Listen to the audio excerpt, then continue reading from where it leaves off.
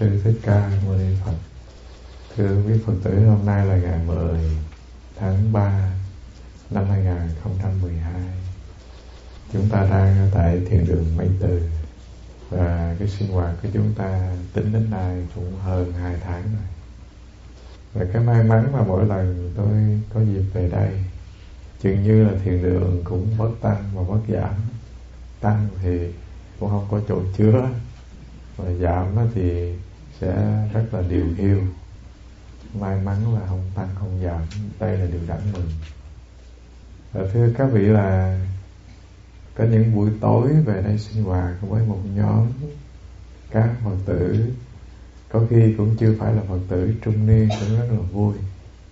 Họ đặt rất là nhiều câu hỏi, trong đó có những câu hỏi để hiểu biết, rồi cũng có những câu hỏi thắc mắc về đời sống, rồi đôi khi cũng có những câu hỏi đi vào cái sự thực tập. Và cái sinh hoạt của những người trung niên, họ lại có cái xu hướng là muốn đi vào thiền tập một cách rất là nghiêm túc. Và thưa các vị, là thiền tập của Đạo Phật nó rất là khác với những cái sinh hoạt thiền tập của các truyền thống khác. Các truyền thống khác thì đôi khi họ diễn dịch cái sinh hoạt thiền tập của Đức Phật nó không có phải là con đường chánh pháp. Và trong kinh văn có một bài kinh rất là hay, người ta trích nó trong kinh Bách Dụ. Mình kể ra đây để cho các vị dễ nhớ về những điều mình muốn nói.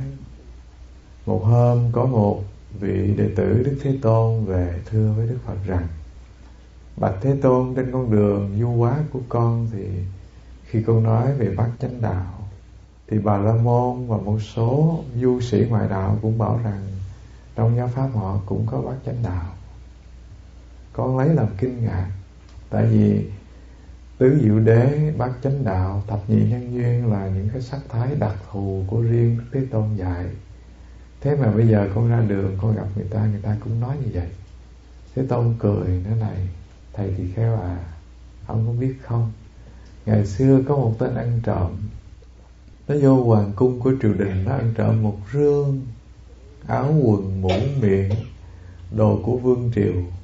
Nó về, và khi nhà vua cho người truy lùng bắt được nó mang cái rương đồ đó vô, rồi hỏi nó rương đồ này của ai, nó nói là của dòng họ nó để lại. Nhà vua cười, nói đâu mi thử sử dụng những cái món đồ này coi. Thì nó lấy, thay vì những cái thứ quấn quanh người thì nó lại đội lên đầu, còn những thứ đội lên đầu thì nó lại để phía dưới. Nó rất là lộn lạo, nó không biết cái thứ nào để trang sức cho cái phong độ của một nhà vua khi du hành cả. Cũng giống như thế, trong các truyền thống tu ngoại đạo thì không hề có giáo pháp của Đức Thế Tôn. Dù họ có bắt chước, dù họ có dùng một cái danh nghĩa giống như thế, nhưng mà nội dung thì không hề là của Đạo Phật. Từ câu chuyện đó nó cho chúng ta một cái nhận biết về con đường thiền tập của Đức Phật, thưa các vị. Đành rằng người ta có thể nói rất là nhiều về thiền tập, nhưng mà đi vào truyền thống thiền tập thực sự thì chỉ có một vài truyền thống đáng để chúng ta tin tưởng. Do vậy, ý thứ nhất mình xin thưa đó là các vị đi vô cái sự thực tập. Đó là cái con đường học hỏi và hành trì liên tục, nó trải dài theo lối đi của chúng ta, chứ không hề là cái chuyện tu của chúng ta chỉ biết một ít qua nghiên cứu sách vở rồi chúng ta có thể hành trì được. Đó là ý thứ nhất. Ý thứ hai của mình xin thưa để cho các vị lưu tâm, đó là con đường thiền tập. Đó là con đường thực tập trên tâm thức. Cái trọng tâm của sinh hoạt thiền, ví dụ như thiền hành, ví dụ như thiền tọa, ví dụ như chúng ta làm mọi sinh hoạt trong một cái động thái rất là chậm, nhưng mà cái chủ yếu của nó là để an trú được tâm. Và thiền tập có nghĩa là tu tập trên tâm, chứ không phải là tu tập trên thân. Cho nên có khi mình thấy người ta đi từng bước không dám bước, giống như bệnh, mình tưởng đi vậy mới thiền, chứ không phải. Đó là những bước thực tập ban đầu làm quen mà thôi, chứ đừng nghĩ rằng phải tu như thế mới là tu thiền, hoặc phải gấp một miếng thức ăn lên đưa đến trước mặt rồi nhìn rồi ngắm rồi quán rồi chiếu rồi suy nghĩ vẩn vơ mới gọi là thiền. Thưa các vị, không phải.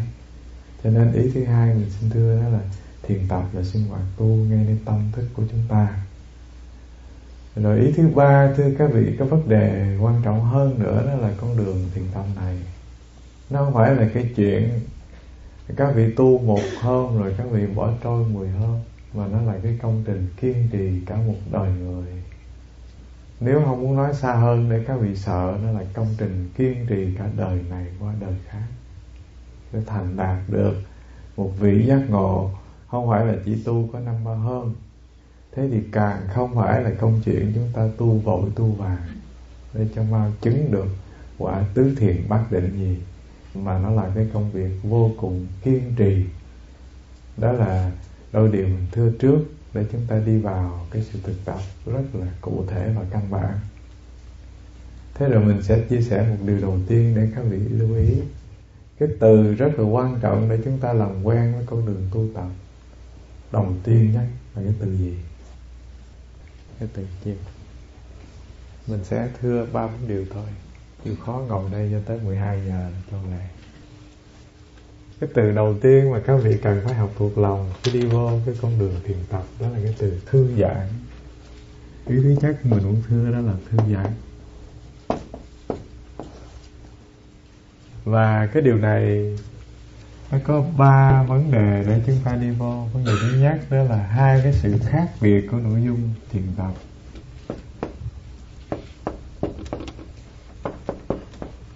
Hai cái sự khác biệt của nội dung có nghĩa là 2 cái sự khác biệt trong cách các vị dụng tâm hành trì.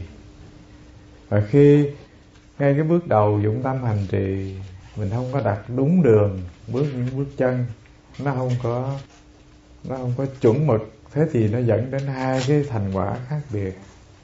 Do vậy cho nên rất là quan trọng khi các vị đặt những bước chân đầu tiên.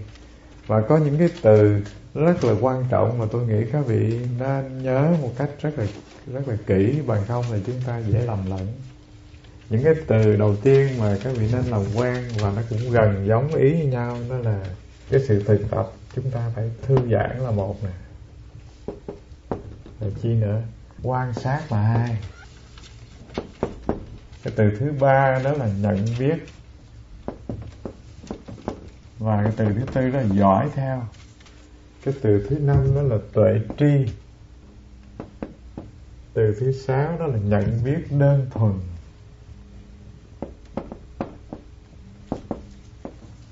Các vị nhìn một loạt cái từ chúng ta nêu lên đây, các vị thấy không hề có cái từ mà người ta hay dùng là chú ý, phải không? Tập trung, phải không? Không có. Và mình nêu ra vài nét để thấy cái sự khác biệt của 2 cái cụm từ này thôi. Đầu tiên đi vô chữ nghĩa trước. Ví dụ như nếu chúng ta dùng những cái từ như là tập trung nè, hoặc chú tâm nè, hoặc là gì nữa, hoặc là xuyên thấu nè,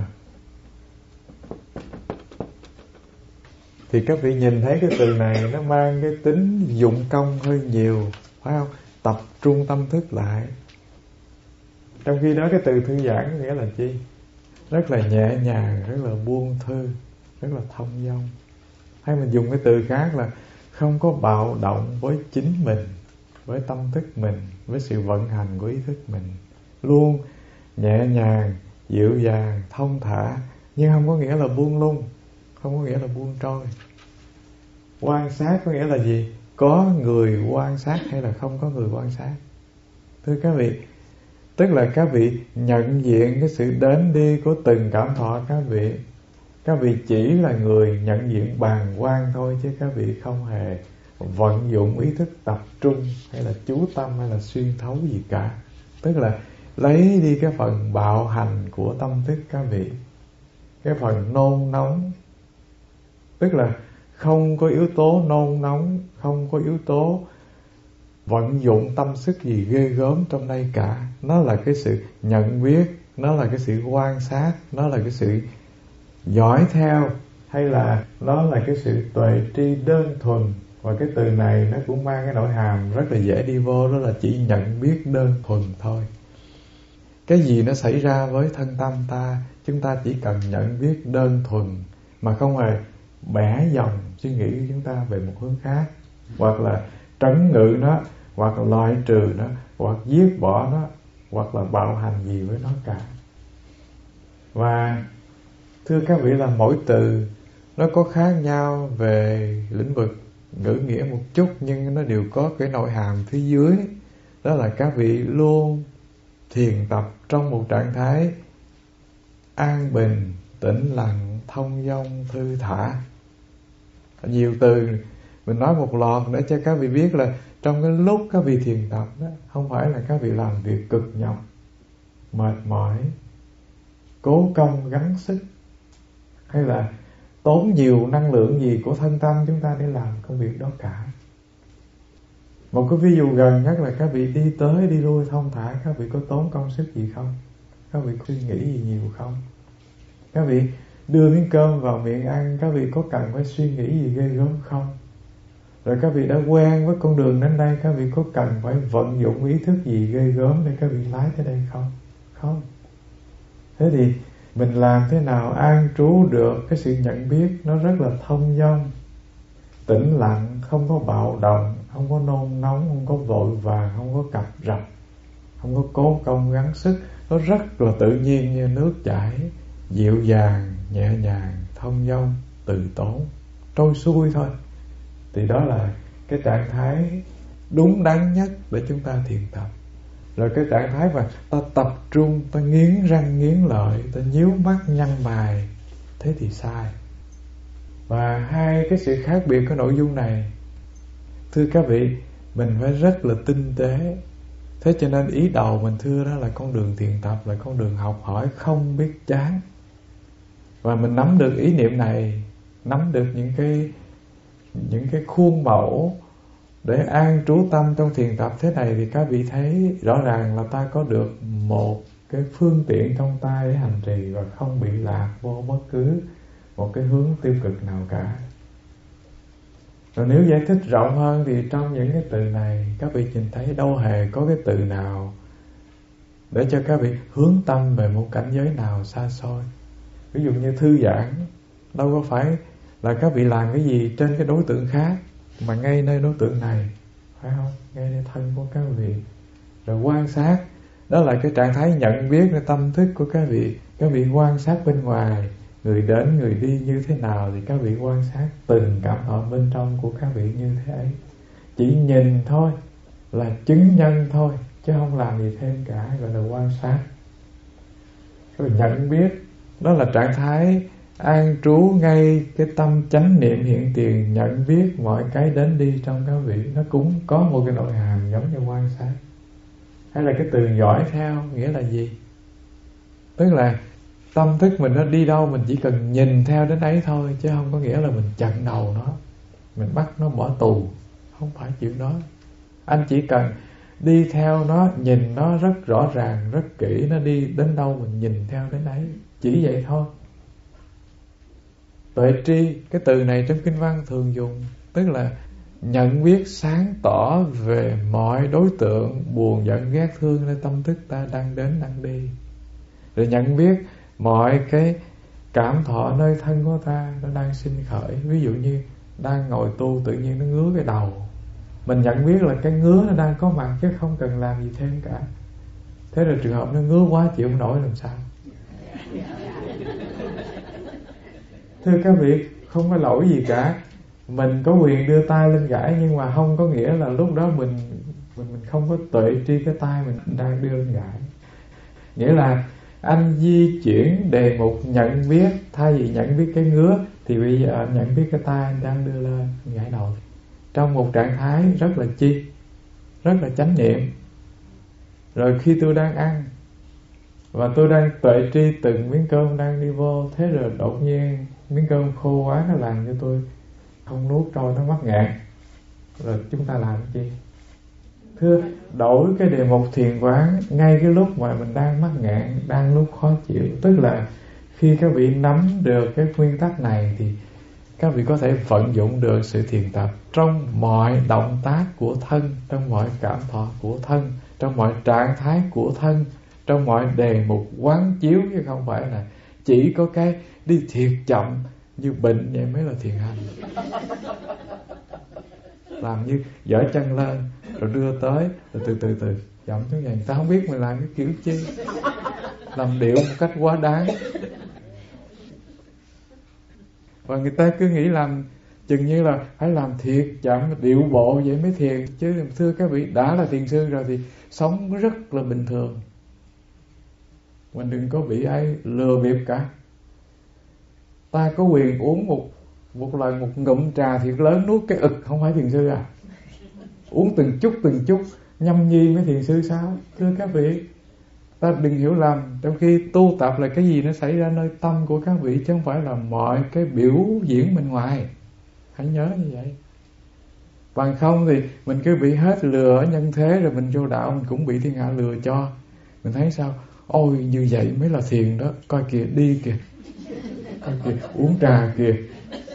Hay làm sao thưa các vị? Không phải như thế. Hãy làm một việc rất bình thường, và càng tu tập giỏi bao nhiêu người ta càng bình thường bấy nhiêu nha. Nhưng mà cái bình thường nó rất khác với bình thường của chúng ta là phóng tâm, là thất niệm. Nó khác. Tất nhiên là nói như thế mình không bài bác ai, nhưng mà để cho các vị có một cái ý niệm về sự tu. Càng gần với thông dong tự nhiên bao nhiêu là cái công phu hành trì chúng ta, nó mới có khả năng là quân bình được thân tâm, nó hài hòa được thân tâm. Không hề có cái gì mà mình thiên trọng về một phía mà được gọi là sinh hoạt bình thường cả. Mình chạy không bình thường rồi, mà mình đi cái kiểu rề rà từng bước như bệnh thì cũng không bình thường. Cho nên thưa các vị, nó rất giản dị vô cùng trong cái sinh hoạt thiền tập của các vị. Nhận biết đơn thuần thưa các vị, nó cũng gợi cho chúng ta không phải là hướng ngoại, không phải hướng về thần linh, không phải các vị khai mở luân xa, hay là các vị nhờ một đấng tài năng gì giỏi để giúp cho các vị mở thông huyệt đạo để tiếp nhận khí prana gì của đất trời cả, không phải. Mà là các vị tự quy chiếu cái sự nhận biết, cái tâm thức về bên trong của các vị, dõi theo buồn giận ghét thương, và chỉ làm một việc là nhận biết đơn thuần thôi, không thêm cái chi cả. Thế nào là nhận biết đơn thuần? Nghĩa là cái diễn hành của buồn giận, cái diễn hành của tất cả cảm thọ tôi đó, nó như thế nào tôi chỉ nhận biết nó như thế ấy, mà không gia cố là một, không loại trừ là hai, không phê phán là ba. Và từ cái điều này các vị ứng dụng trong đời sống các vị nhìn ông A, nhìn bà B, các vị cũng làm một việc vô cùng giản dị là nhận biết đơn thuần mà không phê phán. Không nói một câu thầm thì là cái mặt sao khó ưa lạ, mà cứ tới thiền đường mấy từ hoài. Vô ngồi thiền ngồi không có yên, mà tại sao bữa nào cũng có mặt như thế này? Đó là mình nhận biết không đơn thuần, mình thêm vô phía sau nó một tràng ngôn ngữ chữ nghĩa. Còn nếu các vị nhìn bằng cái nhìn nhận biết đơn thuần tĩnh tại, không để lòng chìm trong quá khứ buồn vui, không suy nghĩ tương lai gì, sáng bừng ngay phút giây hiện tiền, là các vị nhìn mọi người, nhưng không có nghĩa là không thiền tập. Vẫn đang thiền tập đó, vẫn đang tuệ tri sáng bừng để tâm thức các vị, vẫn đang nhận biết đơn thuần, vẫn đang an trú trong trạng thái thư giãn. Nhưng mà nếu các vị nhận biết mà các vị suy nghĩ, các vị phán đoán, thì nhận biết mà không thư giãn, đang làm việc nơi đây, phải không?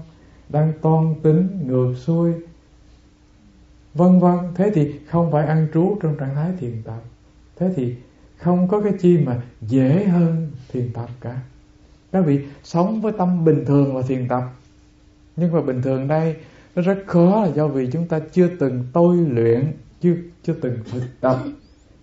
Chúng ta cứ quen nghĩ rằng là mình phải suy nghĩ mới là bình thường, mình phải giận mới bình thường, mình phải ghét, phải thương, khi nhìn mặt người ta mới bình thường. Và cái đó nó đã nhập cốt rồi. Nói theo cái ngôn ngữ bệnh lý đó là giống như là thương hàn nhập cốt rồi. Và ta ngỡ rằng ấy là bình thường, nhưng mà kỳ thực không bình thường. Cho nên bình thường tâm thị đạo có nghĩa là an trú trong trạng thái chánh niệm, nhận biết hiện tiền, hay là nhận biết đơn thuần. gọi là đang thiền tập. Đây là trạng thái thứ nhất, trạng thái đúng. Còn trạng thái thứ hai là trạng thái gì? Khi có một chút căng thẳng khi các vị thiền tập thì sai. Khi có một chút nôn nóng mong muốn là sai. Khi có một chút toan tính vội vàng cập rập, quyết lòng phải làm cái này cho được, cái kia cho được, thì các vị đang làm cho tâm thức các vị căng thẳng. Và cái điều này ai kinh nghiệm giùm ta? Thưa các vị, chính ta kinh nghiệm điều này chứ không ai giúp được ta cả. Không có vị thiền sư nào lỗi lạc bên ngoài mà giúp các vị để điều phục tâm của các vị cả. Các vị chính là chủ nhân của mình. Các vị có quyền nâng cuộc đời các vị lên đến trời cao. Rồi các vị cũng bằng con đường tu tập mà các vị làm hư luôn cả một đời của mình như trò chơi. Do vì các vị đầu tư cái sự chú ý của mình vô cùng căng thẳng. Và hai trạng thái thực tập này nó có nội dung khác biệt, cho nên nó đưa đến hai cái hệ quả khác biệt. Nói đến hai cái hệ quả khác biệt. Nó tác dụng ngay nơi thân của các vị, nó tác dụng ngay nơi tâm.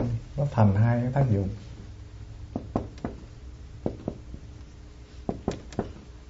Nếu mà mình thiền tập bằng cái trạng thái tâm nôn nóng và dùng rất là nhiều năng lực tập trung soi phủng hoặc tập trung để chú ý, thì các vị làm tiêu tốn năng lực tâm của các vị rất là nhiều. Cho nên nó dễ mỏi mệt, dễ chán nản, rồi nó tạo thành sự căng thẳng.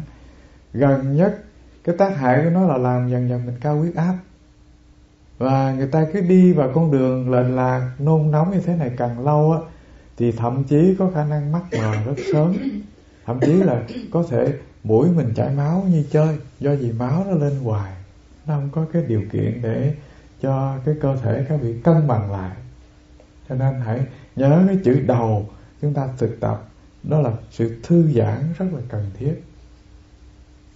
Hôm qua tôi đi dạy Quan Âm, có một thầy nói chuyện. Nói thưa thầy, có một thầy hàng gì đó tôi không có nhớ, có 40 ngoài tuổi thôi, nhưng mà trông chừng như là đã 60 ngoài rồi. Tôi nói, ủa, thầy tu cái kiểu gì sao mau dài như vậy? Ông nói, thưa thầy, tại vì thầy đó công vô hành trì của thầy luôn ngủ ngồi chứ không bao giờ nằm. Và trong cái trạng thái ngủ như thế, thưa các vị, điều thứ nhất là giấc ngủ nó không bao giờ ngon được. Thứ hai là cả một cái trọng lượng cơ thể nó chịu lực rất là mệt mỏi. Cho nên chưa già mà đã khòm khòm trước tuổi. Và do vì căng thẳng luôn liên tục, cho nên mặt mày héo hắt. Cái tươi tắn của một người tu nó không có mặt, nó héo hắt, nó khô quắt lại. Già sớm trước tuổi, có nghĩa là người đó chấm dứt tuổi thọ rất sớm trong cái tình trạng thực tập nó rất là phi tự nhiên như vậy. Kỳ thực các vị hình dung coi là làm sao mà giấc ngủ ngồi nó an bình, nó thư giãn, nó điều hòa, nó hồi phục lại cho toàn bộ năng lượng cơ thể của các vị đã hao phí trong một ngày sinh hoạt. Nó vừa hao khí vừa hao thần, mà trong lúc niệm thì thưa các vị, tâm thức mình nó lại suy nghĩ viển vông, nó lại chạy lung tung nữa, cho nên nó chia năng lượng đời mình qua rất là nhiều nẻo, vừa đốt năng lượng tự thân trong cái vấn đề điều phục tâm, mà vừa hành hạ hình hài trong cái vấn đề quân bình tự nhiên của một cơ thể.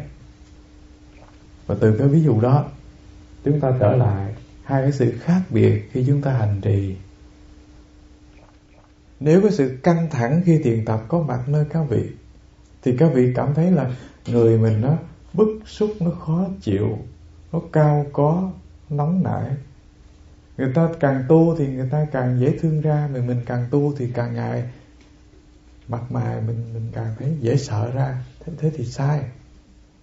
Mỗi lần gặp thấy cái mặt đằng đằng sát khí, tưởng đâu là giận ai, nhưng mà đâu phải, tại lo tu đó chứ. Mà tu thế thì thôi thiên hạ sợ chết thì được, ai mà dám tu. Cho nên thưa các vị, cái hệ quả sai lầm nó đưa đến tình trạng nơi thân của các vị là vậy. Tật bệnh dễ phát sinh, cao có sinh khởi. Và càng ngày người ta càng sợ con đường thiền tập của Đức Thế Tôn. Trong khi đó ai biết đâu rằng do vì mình tập sai, mình nôn nóng, mình bật rật, mình vội vàng, mình hấp tấp, Thưa các vị, cái điều này tôi nói không dư. Tại vì các vị đều có một xu hướng là cái gì thả trôi cuộc đời mấy 10 năm thì không tiếc, không có lo lắng gì đâu, mà hiểu đạo 2-3 ngày là muốn tu thế nào cho nó mau chứng chánh quả. Ở cái bệnh nôn nóng này dường như bệnh trời cho chúng ta. Chúng ta biết đạo rồi chúng ta vội vàng cập rập, cứ sợ tu không kịp cho nên tu mau kẻo trễ, và hè nhau và thúc đẩy cho tâm thức mình nó vô cùng căng thẳng như thế, cho nên nó đưa đến cái hệ quả tác hại trên thân của các vị trước. Thế rồi nó tác dụng nơi tâm của các vị là chi? Người đó bức rứt, khó chịu, dễ nổi quạo, dễ bực bội, dễ sân si. Cái lòng của họ thay vì tu họ hiện ra, lòng của họ, thưa các vị, họ phải trấn ngự lắm thì cái lò lửa của họ nó mới chịu dịu xuống. Mà cái cách đó thì không bao giờ hết nóng giận được cả. Tại vì chỉ có một phương pháp anh điều hòa cân bằng được thân.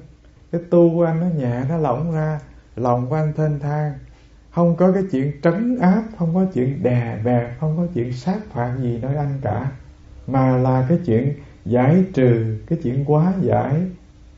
Không phải là chuyện dập tắt, mà là cái chuyện hóa giải. Mới mong có được cái trạng thái tâm nó thư giãn, nó an hòa, nó tĩnh lặng, nó dịu dàng, nó nhẹ nhàng và nó thông suốt. Và mình tu mà càng thấy mỗi ngày tu sao lòng của mình nó hay nổi quạo thì mình biết là mình tu sai rồi. Người ta nói một câu rất nhẹ mà mình nghe lòng mình phừng phừng như lửa cháy thì biết là do cái công phu hành trì của mình cố gắng quá mức, mình hao phí năng lượng, hoặc là mình nôn nóng. Thưa các vị, đó là cái hệ quả tất nhiên của cái con đường dụng tâm nôn nóng. Cho nên hãy nhớ cái chữ thư giãn, thư giãn, thư giãn rất là quan trọng. Và chỉ làm một việc đơn thuần là tuệ tri nó, hay là nhận biết đơn thuần sự có mặt của nó. Cái giận, cái bực bội nó sinh khởi, Âu cũng là chuyện bình thường, không có gì nghiêm trọng cả. Ta chỉ cần làm một việc mà người ta đánh giá đó là người tu, đó là khi nó có mặt mình dõi theo nó, mình nhận biết đơn thuần sự có mặt của nó, thì gọi đó là người đang an trú trong thiền tập. Còn nếu nó có mặt mà mình nổi quạo với nó thì thưa các vị, mình làm cho lòng mình càng ngày càng cay đắng thêm. Và cái xung lực của tâm thức các vị, nó làm cho các vị sẽ bệnh nơi thân rồi bệnh nơi tâm thôi. Đó là trường hợp thứ nhất. Ta nói về cái tác dụng nó đến với ta khi chúng ta có một cái công phu không có hợp lý với con đường thiền tập. Rồi cái điều thứ hai nó xảy ra, đó là cái công phu hợp lý thì nó đưa đến hệ quả chi? Cái đúng nó đến với chúng ta thì nó đưa đến cái gì? Ngay nơi thân, thưa các vị, nếu các vị công phu hành trì đúng á, thì thân các vị an, nhẹ, tĩnh lặng, không còn những cái bồn chồn, cập rập, vội vàng, tất tả gì cả. Không cần làm điệu, mà tự nhiên các vị có một thái độ trầm ổn. Các vị ưng đi chậm thì các vị đi chậm, còn các vị ưng đi nhanh thì các vị có thể đi nhanh, và các vị có thể chạy nhưng mà không mất trạng thái chánh niệm. Chứ không có cần làm điệu để cho ta biết mình là thiền sư gì cả. Thông dong mà sống, thông dong mà đến, thông dong mà đi. Và có quyền ăn nhanh cũng được, có quyền ăn chậm cũng được, chứ không phải gấp miếng cơm lên rồi ngấm rồi nghía rồi. Không cần. Đó là cái biểu đạt thành công khi các vị có được chút tĩnh lực là một, có chút năng lượng chánh niệm là hai, thì nó biểu hiện ra nơi thân các vị an hòa, tĩnh lặng, thân nó rất là hài hòa.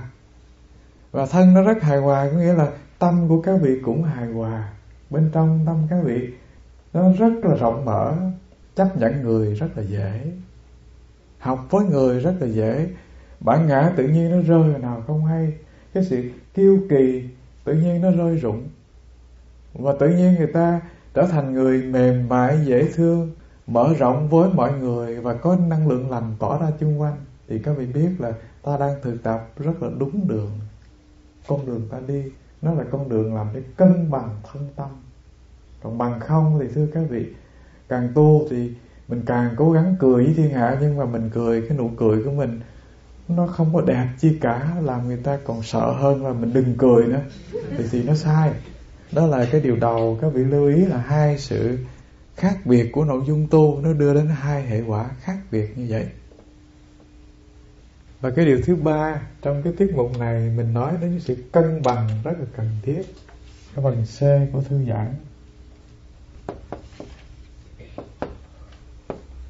Cái ý này mình muốn tóm lại những cái phần mình đã thưa với các vị. Cân bằng trong cách ăn cách uống, cân bằng trong cách tu tập, cân bằng trong cách hành trì. Và kỳ thực các vị thấy là mình cũng cố tình gầy một cái sinh hoạt thiền tập nó cân bằng để cho các vị đi vào sự thực tập dễ dàng.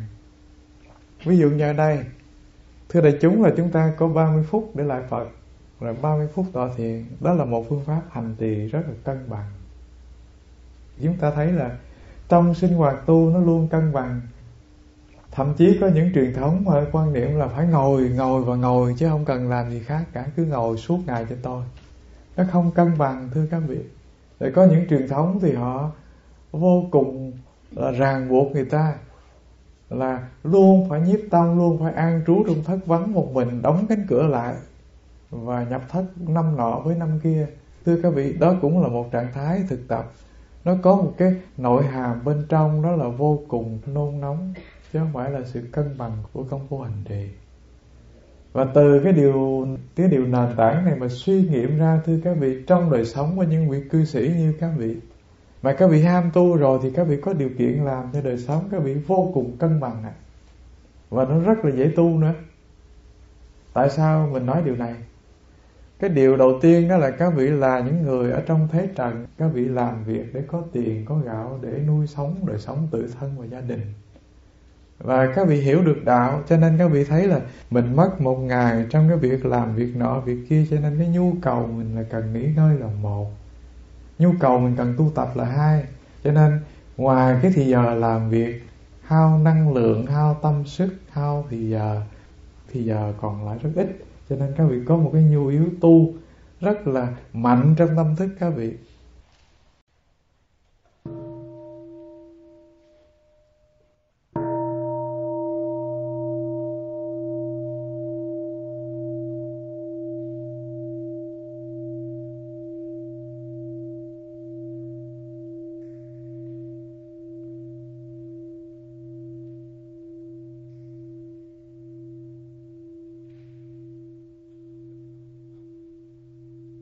Và đôi khi tôi có một cái kinh nghiệm, đó là đa phần người cư sĩ bên ngoài cái nhiệt tình tu họ rất là cao, có khi cao hơn các thầy trong đời sống Già Lam nữa. Điều này mình không hề cường điệu nói để lấy lòng các vị, hay là nói để cho các thầy trách cứ gì mình, nhưng mà điều này nó có thiệt. Tại sao vậy? Do vì đời sống của họ ở trong cái môi trường Già Lam tự viện nó yên bình tĩnh lặng, cho nên họ thấy ngày tháng đối với họ nó không có phải là đáng quý lắm, ngày nào cũng như ngày nào. Nhưng mà với cư sĩ thì một ngày của họ tất tả ngược xuôi, kiếm tiền kiếm gạo, nào là tiền bill tiền bọng, hàng tháng nó về cuồn cuộn. Một đồng của họ, thưa các vị, mồ hôi và nước mắt. Thế cho nên cái sự chi tiêu của họ nó vô cùng cần kiệm. Rồi ngày tháng họ tích ra được để đi ngang thời Pháp không phải là chuyện dễ đâu. Họ phải sắp xếp vô cùng là khích khao thì giờ mới có thể có được 1 tiếng rưỡi đồng hồ đến đây mà ngồi nghe Pháp. Chứ không phải như các thầy thông dong từ tháng nọ tới tháng kia đâu. Và tiền của họ là mồ hôi nước mắt, chứ không phải là đồng tiền của Phật tử tín đồ cúng dường không có tốn một giọt mồ hôi nào đâu. Họ phải tính toán vô cùng chặt chẽ để có dư 50, 30.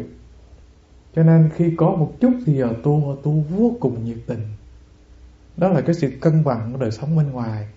Làm việc hao phí công sức bao nhiêu, cái nhu cầu tu nó càng mạnh bấy nhiêu. Cái quy luật nó là như vậy. Giống như quả lắc đồng hồ nó đưa qua bên đây mà xa, thì nó phải trở về bên này rất là xa. Có phải vậy không? Thế thì thưa các vị, cái nhu yếu cân bằng đó là nhu yếu rất tự nhiên trong mọi đời sống của chúng ta. Các vị đều có một cái nhu yếu tu để cho cân bằng thân của các vị. Rồi cái nhìn tinh tế hơn nữa là khi ta đi vào pháp môn tu cũng phải như thế. Không có thể chìm vào cái hướng này, mà chúng ta phải làm thế nào cho nó cân bằng, vừa động vừa tĩnh. đó là động tĩnh bên ngoài. Như sự thực tập của chúng ta, đó là lại Phật 30 phút, tọa thiền 30 phút. Rồi cái sự cân bằng bên trong, nó rất là cần thiết, đó là sự chi? Thưa các vị, là luôn thư giãn, nhưng mà không có nghĩa là buông trôi. Thư giãn nhưng mà anh phải có cái năng lượng nhận biết, tuệ tri đi theo liền với từng cảm thọ sinh khởi trong anh. Thì đây là một pháp môn nó vô cùng cân bằng để các vị tiến đạo. Và trên con đường tu mình nắm được cái điều này thì các vị sẽ đi rất là xa. Bằng các vị không nắm được điều này thì sẽ đi không xa được. Từ thiên nhiên bên ngoài cho tới đời sống xã hội, cho tới đời sống hình hài vật lý của các vị, cho đến tâm thức chưa tu của các vị, nó cũng đòi sự cân bằng. Thế thì đi vào chiều sâu của sự thực tập, sự cân bằng này nó càng tinh tế hơn. Và ta phải nhớ đây là nguyên tắc rất là chuẩn mực cho mọi phát triển của đời sống đó. Đó là ý thứ ba mình muốn chia sẻ trong nội dung của phần thư giãn này. Có một hôm mấy đứa này nó than phiền, nó nói con nghe CD của thầy.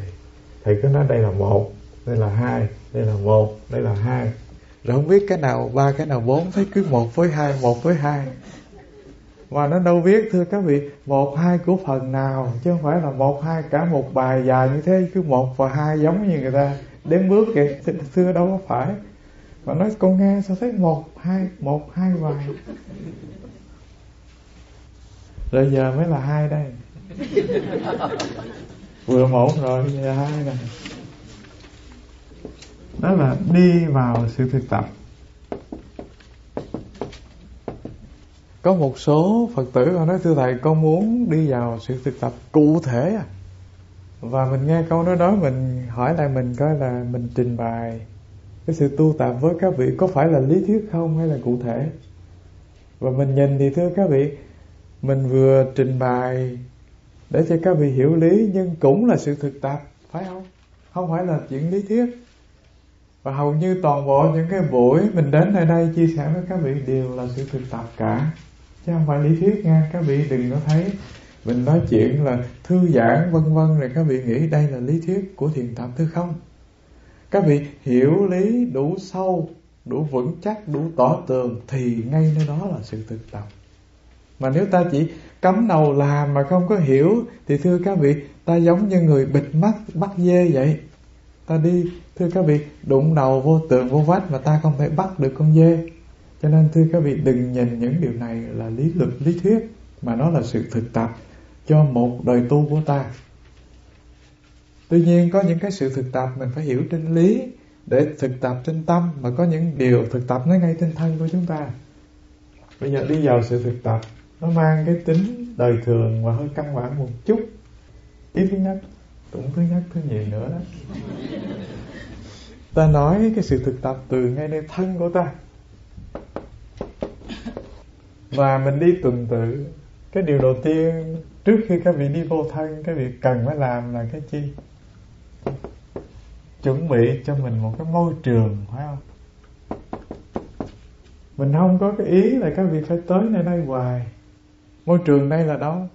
Thưa đại chúng, là chúng ta có quyền tổ chức cái môi trường thiền tập cho chính tự thân ta, ở nhà ta, trong phòng ta, quanh không gian đời sống gia đình ta. Môi trường rất là cần. Đã có nhiều lần mình thưa với các vị đó, có một vị thiền sư ở miền Đông Bắc Hoa Kỳ, Ngài Yuvandita, Ngài nói một câu, Ngài nói là khi anh chuẩn bị thiền phòng của anh mà nó thoáng đãng, sạch sẽ, tươm tất, nó đã biểu hiện cái công năng tu chánh niệm của anh tiến bộ rồi đó. Và nó giúp cho cái công phu hành trì của anh tiến bộ. Và thưa các vị, mình lang thang thêm nhiều điều để cho các Phật tử lưu ý. Đôi khi chúng ta rất là nhầm lẫn phải thờ nhiều Phật mới linh. Có nhiều Phật tử thờ không biết Phật ở đâu mà nhiều quá. Phật ơi là Phật. Phật lớn, Phật nhỏ, Phật nằm, Phật ngồi. Rồi Bồ Tát thì cũng nhiều. Thưa các vị nên làm cho cái không gian thiền phòng của các vị nó thoáng đãng, trang nghiêm và tươi mát. Một Đức Phật thôi, hoặc là hình Đức Bổn Sư thôi, hoặc là Phật Di Đà gì tùy tâm thức của các vị. Nhưng mà đừng quá lượm thượm trong cái không gian thiền phòng của ta. Và mình đừng nghĩ nơi đó thờ nhiều Phật mới linh. Thưa không cần, tu hay không tu mới linh, chứ không phải thờ nhiều Phật mới linh. Và các vị nên đem những cái tượng Phật lủng củng nhiều vô số đó, các vị tới chùa, các vị cúng cho chùa người ta để cho các thầy nhập tháp.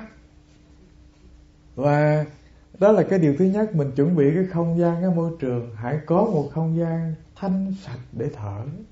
Tọa thiền rất cần hơi thở. Ta đang đi vào thiền tập bằng hơi thở mà. Và xin nhớ cho rằng trong lúc các vị thiền tập không phải các vị thở bằng mũi không nha. Từng lỗ chân lông ta thở nữa. Tại vì khi mình thực tập giỏi rồi thì hơi thở mình nó rất là nhẹ, nó như sợi chỉ đi vào đi ra thôi.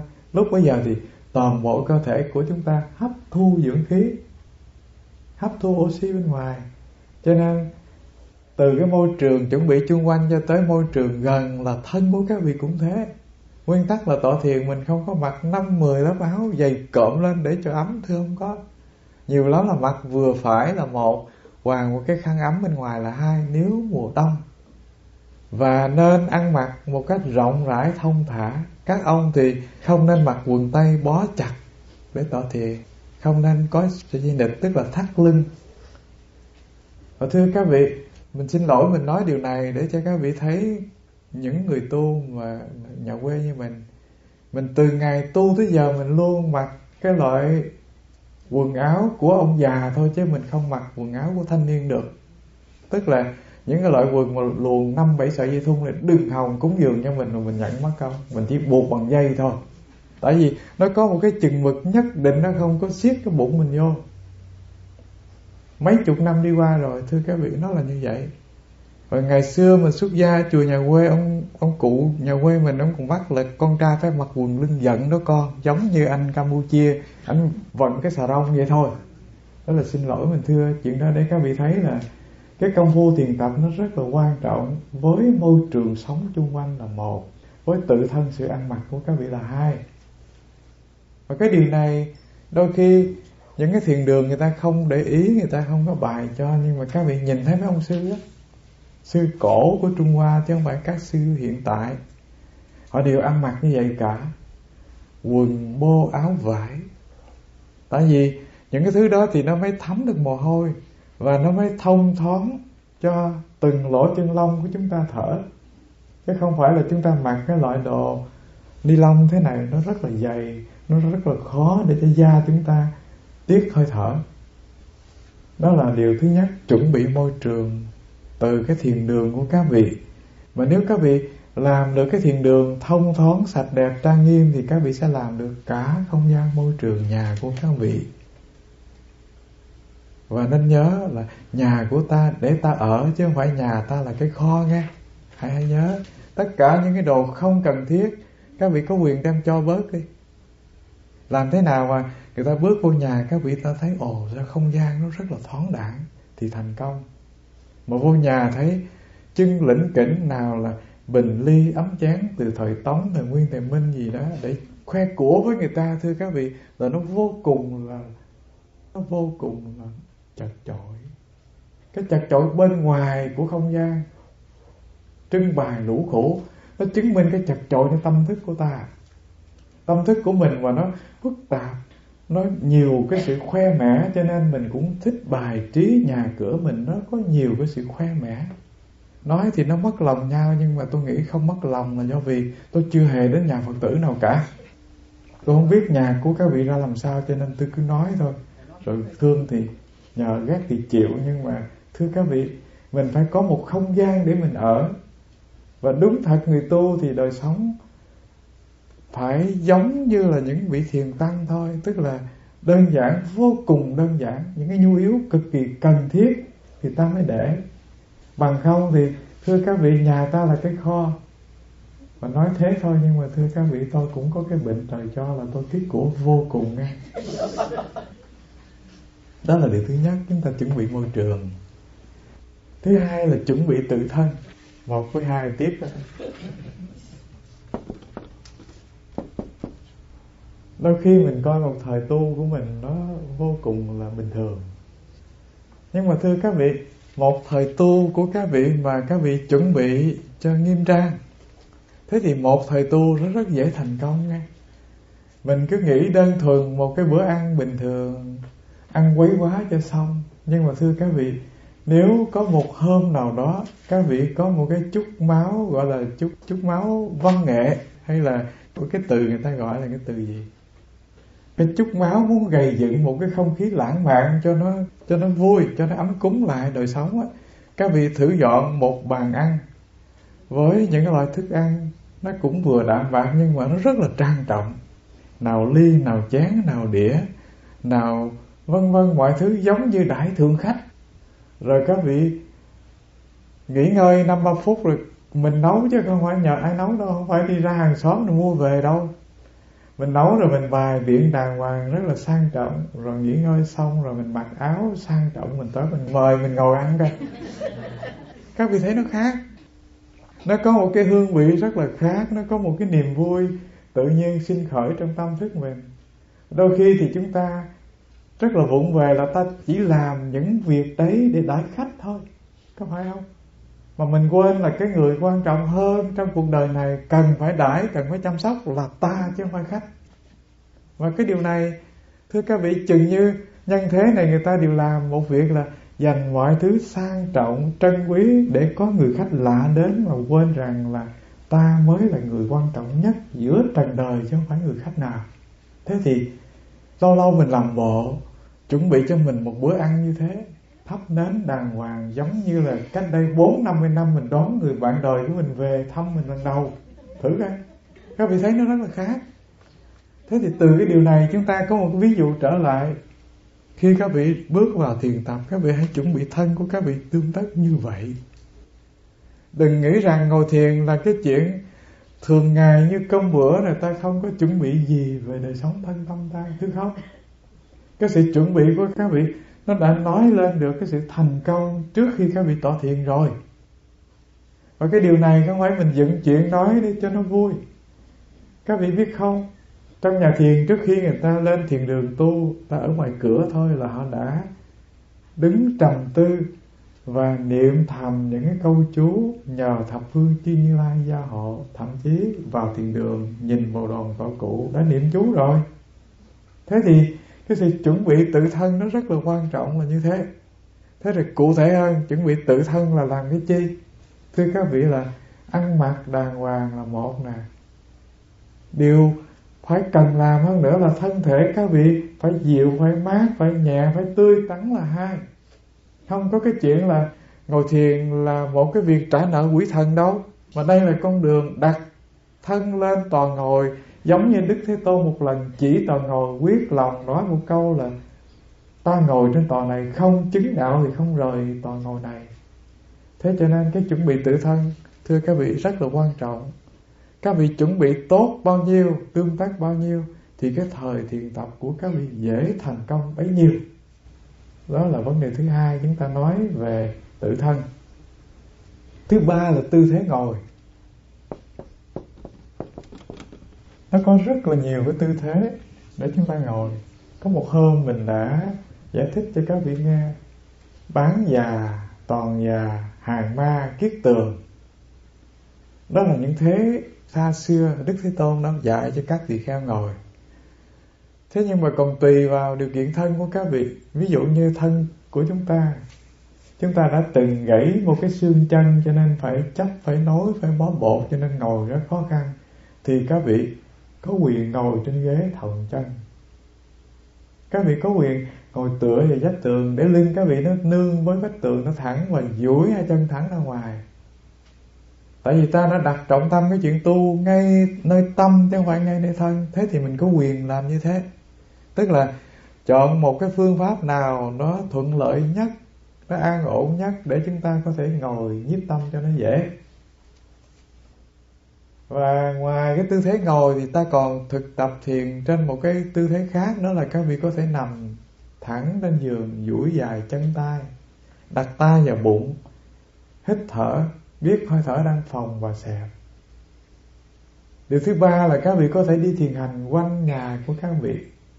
Tôi nghĩ rằng nhà trên đất Mỹ này thì nhà nào cũng có một cái con đường đi quanh hết. Và nếu các vị khéo, các vị biết tổ chức cho môi trường sống của chúng ta nó có chút hiền vị, thì các vị làm được cái con đường rất là dễ thương. Đâu có cần bông hoa cây kiểng lủng củng nhiều đâu, chỉ cần vài cây xanh ở trên con đường thông thoáng đi quanh. Và không gian môi trường nơi đây nơi nào cũng hít thở rất là dễ chịu và rất là trong lành. Và thậm chí ta có thể đi quanh cái khu gia cư của ta trên con đường thiền hành, cũng không ai cấm cản gì ta cả. Người ta bỏ hàng triệu nọ triệu kia, người ta xây dựng được một cái khu gia cư vô cùng đẹp. Họ chăm sóc từng bụi cây cọng cỏ, họ chăm sóc từng cái nhà nào cũng đẹp cả. Thế mà tại sao mình không có tốn một xu nào mà mình cứ đi thưởng lãm một vòng, mình thấy là khu gia cư này của mình, con đường này người ta làm cho mình đi mà mình lại không sử dụng, có phải uổng không?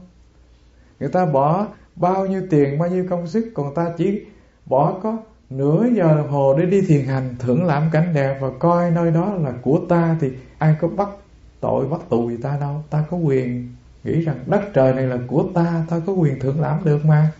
Thế thì thưa các vị,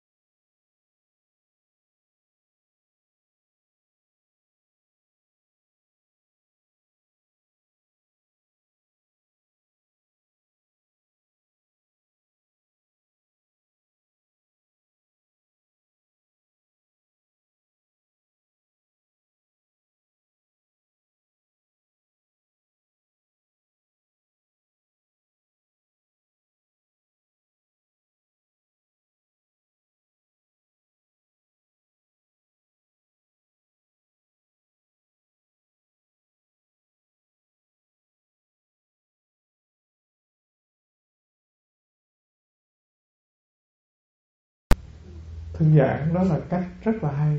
Thứ hai nữa thưa các vị, ta có thể thay đổi cái cách, thay vì nhận biết hơi thở thì ta nhận biết bụng, phòng và xẹp, thì tự nhiên nó cân bằng, nó điều hòa lại được thôi. Và người ta lý giải thế này: cái đời sống trên đất Mỹ này thưa các vị, càng ngày tâm thức của chúng ta nó càng đi lên đây, chứ nó không có chịu ở vùng bụng, cho nên nó làm mất cân bằng đời sống. Người ta có một cái lý luận về Đông y, đó là khi anh mới sinh ra thì sự sống của anh nó còn ở vùng bụng. Do vì anh vừa cắt cuốn rúng, cho nên cái hơi thở của anh nó tới cái vùng bụng. Đứa trẻ nào nó cũng tươi tắn, nó không hề có những cái buồn giận, ghét thương hay thù hằn gì cả. Và cái sự sống của nó rất là tươi tắn, rất là sinh động. Do vì cái sinh lực của đời sống nó rất là cân bằng ở vùng này. Thế rồi vào năm 20 tuổi thì đời sống của nó bắt đầu dâng lên ở nơi trái tim. Lúc đó thì nó mở mắt ra, nó nhìn, nó thấy xanh vàng đỏ trắng giữa trần thế, người đẹp người xấu, và trái tim nó bắt đầu nở ra. Cho nên cái nhu yếu đời sống của nó nặng về tình cảm. Và tình cảm đây không có nghĩa là tình thương gì của đạo Phật cả, mà tình cảm nó kèm với cái chất ái nhiễm có mặt khi tâm thức nó đặt vào trái tim. Do vậy cho nên ghét, thương, phiền, giận bắt đầu có mặt. Giận cũng giận sôi gan, và thương thì cũng thương, chết đi chết về. Thế rồi thưa các vị, càng già thì cái nhịp sống của các vị theo cái tiến trình, tất nhiên cái tuổi là nó tràn lên đây, ở trên đầu nhiều hơn, nó xuống trái tim. Người càng già bao nhiêu thì nếu họ thương thì thưa các vị, họ vô cùng tính toán, chứ không phải như cái tuổi thanh niên đâu. Thanh niên thì nó nhắm mắt nó thương thôi, nhưng mà trên 30 rồi thì thưa các vị, cả một sự tính toán. Rồi 40 thì sao? Càng nhiều hơn. 50 thì sao? Rồi 60 thì cả một trời tính toán, chứ không phải là cái đầu thì tính toán đâu. Thế cho nên càng già đời sống ta nó càng tràn lên đây. Do vậy cho nên nếu các vị thực tập trên hơi thở mà biết phòng và xẹp, đó là các vị hoạt năng lượng đời sống trở về cái nguồn của sinh lực chúng ta. Và khi nó trở về nguồn như thế thì chuyện gì phát sinh?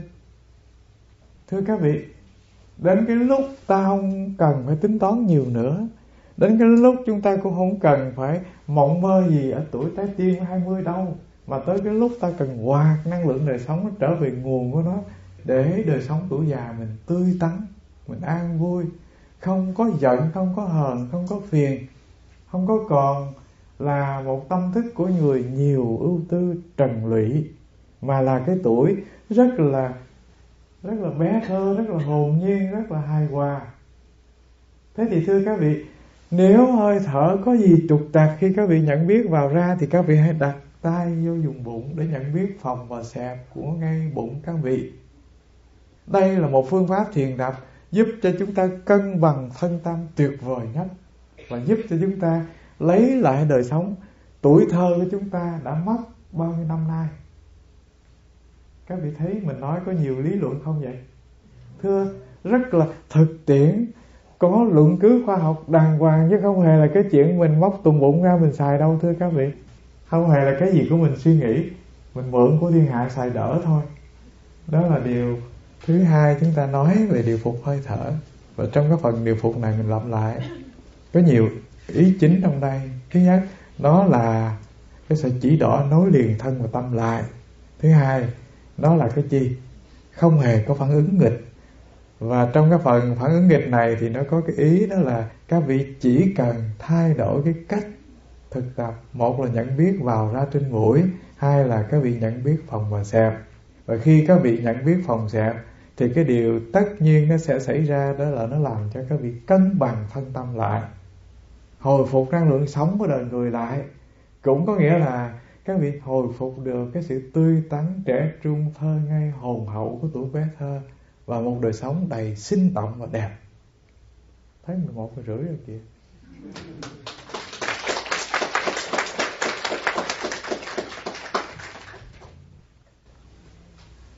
Thưa các vị, là chuyện của chúng ta nó cũng còn dông dài, chứ nó chưa phải kết thúc nơi đây.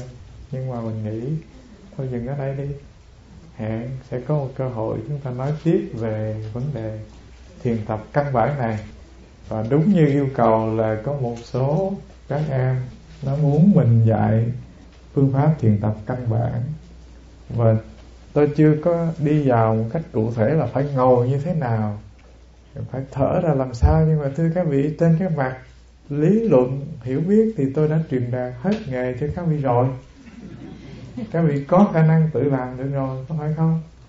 Và thưa đại chúng, là cái học này nó không hạn chế ở những buổi mà các vị thấy tôi đứng trên bảng biết tới biết lui, mà các vị có thể nhìn thấy tôi mỗi sáng gặp các vị ngồi uống trà. Và cái điều mà dễ học nhất là các vị chưa hề thấy tôi ngồi khòn khòn bao giờ, phải không? Và nếu các vị thực tập thiền đầu tiên mà các vị làm được điều này thì tôi bảo đảm một điều là 80 tuổi vẫn là những bà cụ ngồi lưng rất là thẳng, vẫn là những ông cụ ngồi rất đẹp. Bằng không thì tuổi chưa già mà mình khòm như lưỡi câu vậy, thế thì nó xấu đi. Trước mắt là nó xấu đi cái đã. Thứ hai là xương sống mình mà nó không có dựng khớp mà hoàn thiện như thế thì tật bệnh phát sinh. Có những cái ngành trị bệnh ở đất Mỹ này mà cái ngành uống xương sống của người ta, các vị biết chứ hả? Thế cho nên thưa các vị, thiền tập mà đúng cách thì món quà tặng cho các vị là có một đời sống khỏe, đẹp trong lúc tuổi già. Đó là đôi điều chúng ta chia sẻ hôm nay, và hẹn là chừng như thứ Bảy tuần sau gặp nữa, phải không? Thứ Bảy tuần sau hả?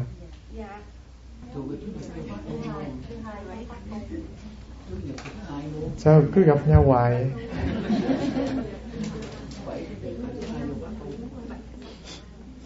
Đôi khi tôi thấy lịch của tôi nó dày quá là tôi cũng không nhớ là bữa nào.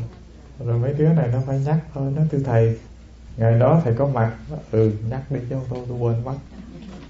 Và thưa các vị, là xem ra tôi dần dần trở thành một người vô cùng bận rộn. Bây giờ mời đại chúng ta hồi hướng là các vị muốn tọa thiền một chút. Rồi tọa thiền một chút.